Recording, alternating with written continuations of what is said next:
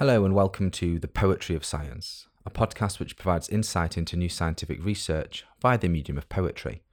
I'm your host, Dr. Sam Illingworth, and each week I'll be introducing you to some of the latest scientific findings and sharing a selection of science-themed poetry. If you enjoy this podcast, then please consider giving it a rating and leaving some feedback in your podcast directory of choice. And if you really enjoy it, then why not share it with a friend? After all, we could all do with a little bit more poetry in our lives. In this episode, I'll be exploring new research which has found that road salts and other human sources are threatening the world's freshwater supplies.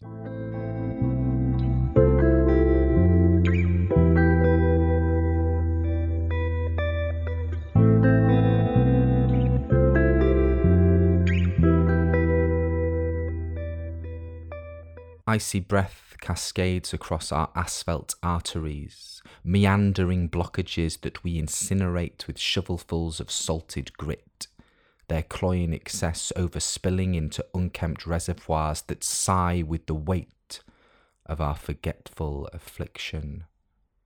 Saturated bedrock pipes polluted poisons to groundwater paths that return flows laced with chemical cocktails. Crescendos of chlorides that leach contaminants like tin soldiers drowning in a toxic, rising sea.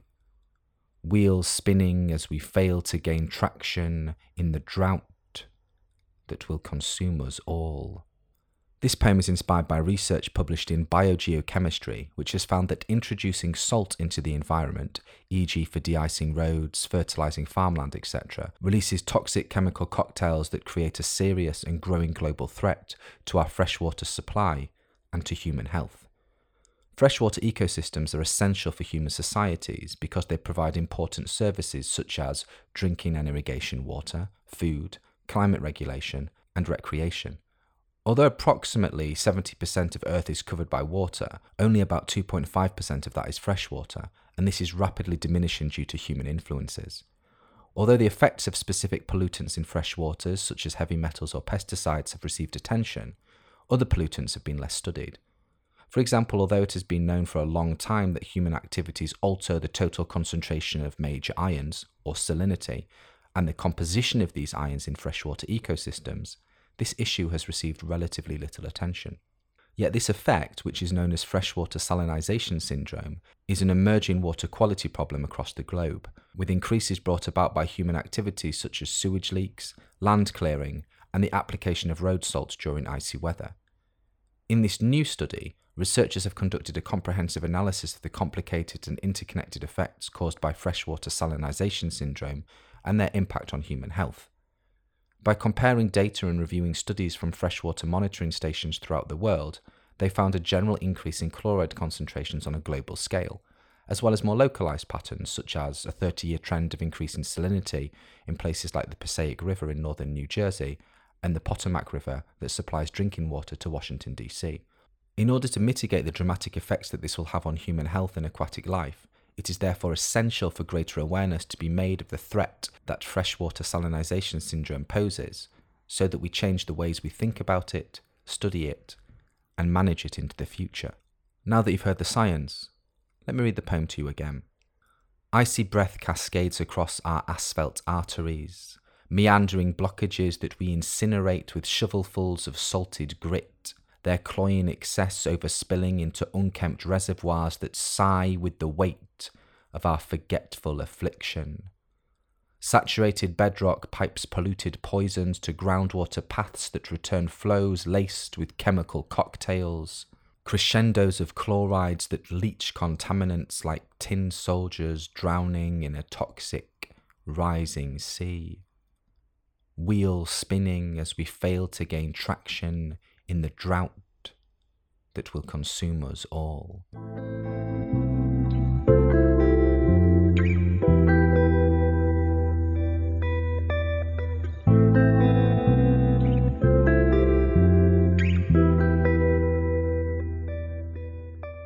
In this section of the podcast, I like to share a poem written by another poet on a topic related to the science that has been discussed so far. In this episode, I'll be reading Salt to Make a Sea by Renee Ashley. Renee Ashley is an American poet, novelist, essayist, and educator. Ashley was born in Palo Alto, California, and raised nearby in Redwood City, attending San Francisco State University, and graduating with a BA degree in 3 majors, French, English and Comparative Literature in 1979, followed by an MA in Comparative Literature from San Francisco State University in 1981. Ashley is the author of 5 collections of poetry, including Salt, published in 1992, Basic Heart, published in 2009, and The View from the Body, published in 2016. Her numerous awards include the Brittingham Prize in Poetry, a Pushcart Prize, as well as fellowships granted by the New Jersey State Council on the Arts and the National Endowment of the Arts. Salt to Make a Sea, by Renee Ashley. I cannot hold such emptiness, the only meaning, the meaning we make in the way time tugs the body down, the body named bone, named brain, the colour of dust and tremor, the soft meat and the bag it lives in. We beg from the body, it shivers and spits. We settle for desire, inconsummate sorrow, for a life like too much water, shallow and wide, for enough salt to make a little sea.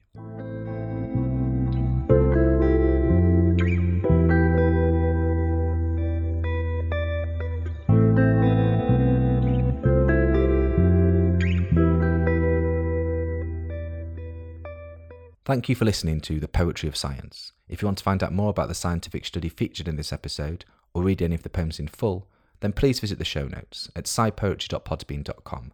That's scipoetry.podbean.com, where you can also find out how to get in touch with any questions or comments you might have. Thanks for listening.